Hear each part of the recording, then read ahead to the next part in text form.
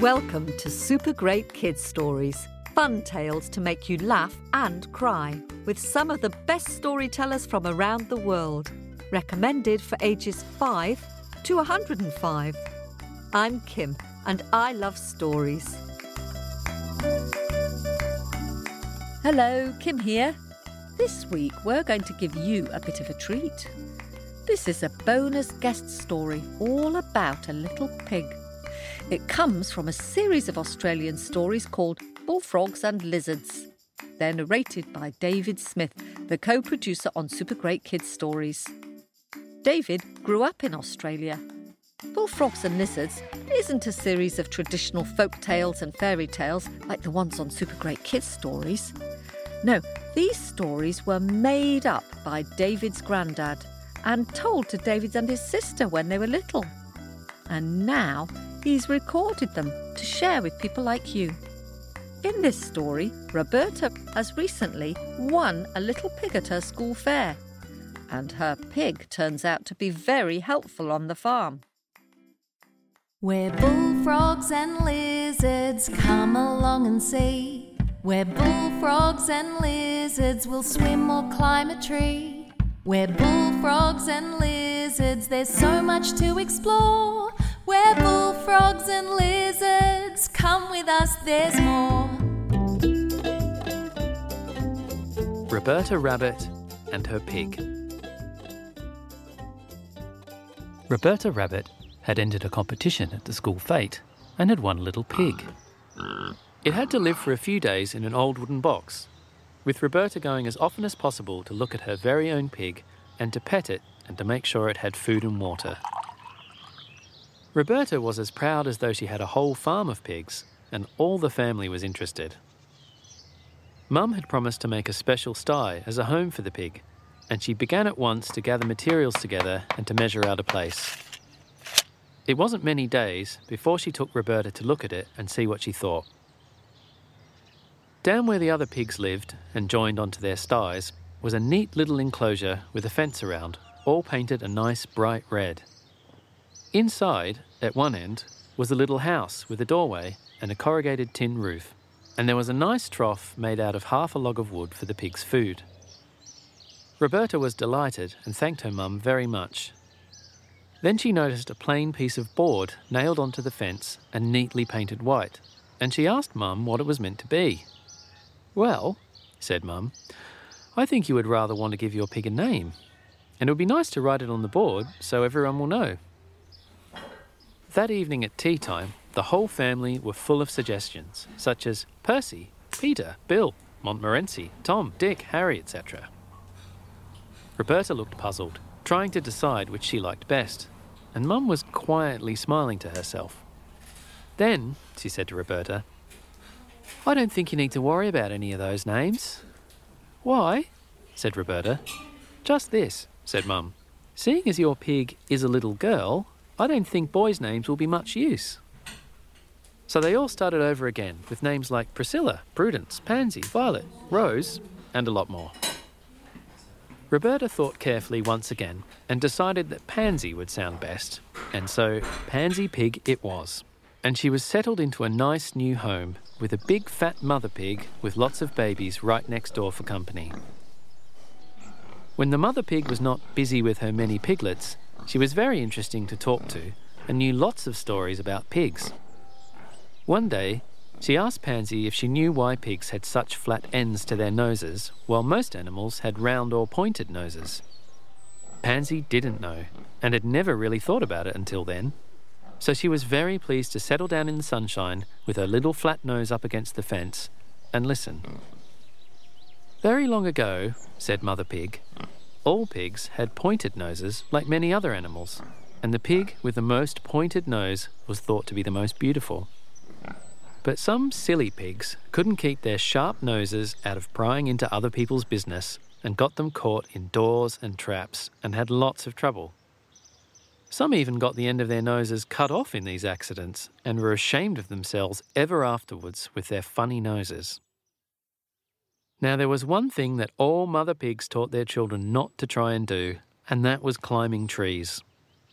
It was all very well for monkeys, snakes, lizards and such creatures, but pigs simply weren't the right shape for that sort of thing and would only get into trouble. Most little pigs never thought of trying, but there was always someone different. And sure enough, there was a little boy pig who always thought he knew better than his mum and got into lots of trouble. One day, he watched a young monkey go straight up a big tree to right near the top and swing about there from branch to branch.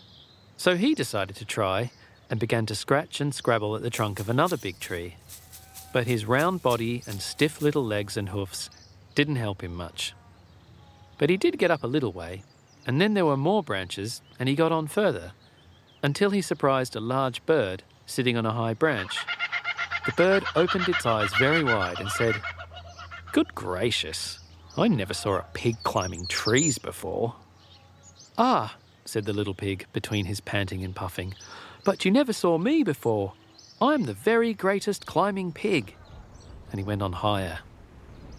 He could see a very long way, but he couldn't hold on very tight, and a sudden little breeze shook the tree and he slipped and couldn't catch on again, as a monkey would have done. Down he went with a great swoosh, bumping from branch to branch and then hitting the ground very hard right on his nose. When he got his breath back, he didn't seem to have any nose left at all. It all seemed to be knocked back inside his face.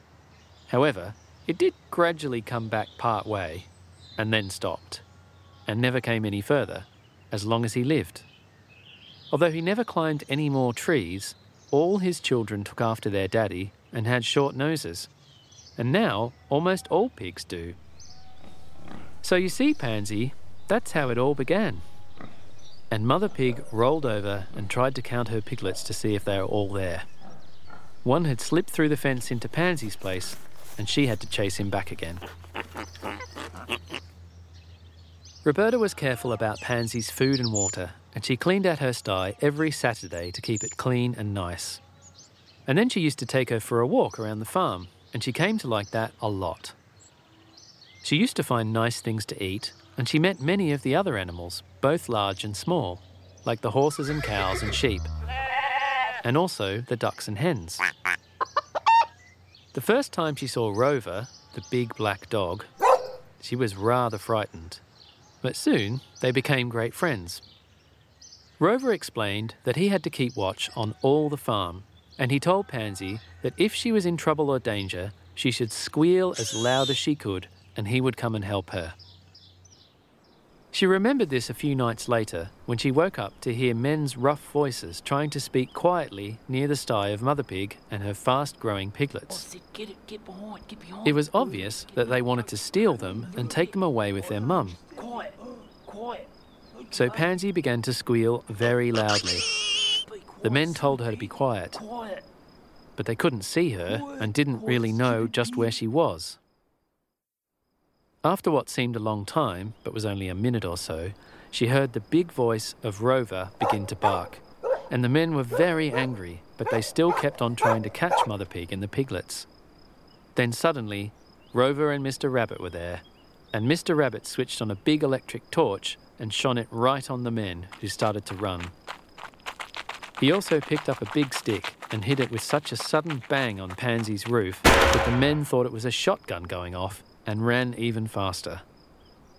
But Rover was after them and came back some time later with a big piece of ragged cloth in his mouth, bitten from one man's trousers.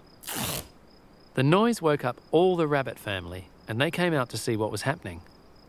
They soon realised that Pansy had raised the alarm and Rover had quickly replied. So both Pansy and Rover were praised and patted, and Mother Pig gave many thankful grunts to them also. Next day, Roberta was busy with a paintbrush at Pansy's sty, and her dad saw that under the name of Pansy was written Watch Pig. For Roberta thought she was as much a watcher as Rover, and he was always called Watchdog. Mind you, Pansy sometimes got into trouble that was her own fault. One day, when she was out of the sty, walking about with Roberta, Roberta was suddenly called by her mum to help lift something, and Pansy was left alone. She wandered around, looking at all sorts of things, when she suddenly smelt something that was interesting. It was a very nice smell, and she was sure it belonged to something that would be nice to eat. She wondered where it was coming from and kept sniffing the air.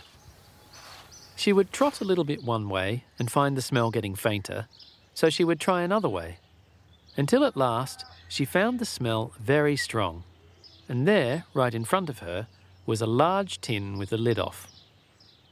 And as she put her nose into it, she could see something right at the bottom. She poked her head in further, but it was still far away, so she pushed her head in a bit more. Although it was a tight squeeze, she still couldn't quite reach it.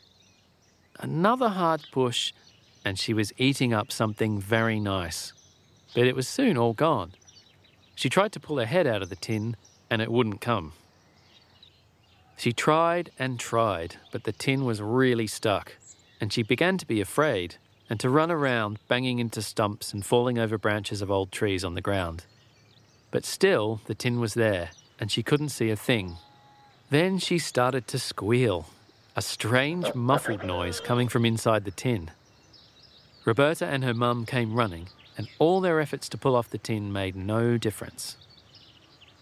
Then, Roberta's mum got a thick stick and gave the tin a hard sideways bang, and off it came, leaving Pansy half deaf and with her head and ears quite bruised and sore. Roberta patted her and made her quiet and said, "You did look funny, Pansy, but I'm sorry you got frightened." Back in her sty, Pansy told Mother Pig all about it. Mother Pig listened and then began to laugh. "You know, Pansy," she said, "I did just the same myself when I was young, and I was frightened. But it taught me not to put my head where it shouldn't go." And Pansy was quite sure it had taught her that too.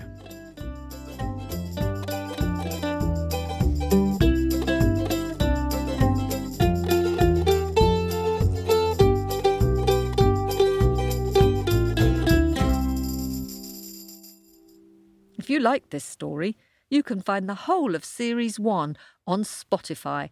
Just search for Bullfrogs and Lizards. See you on Friday.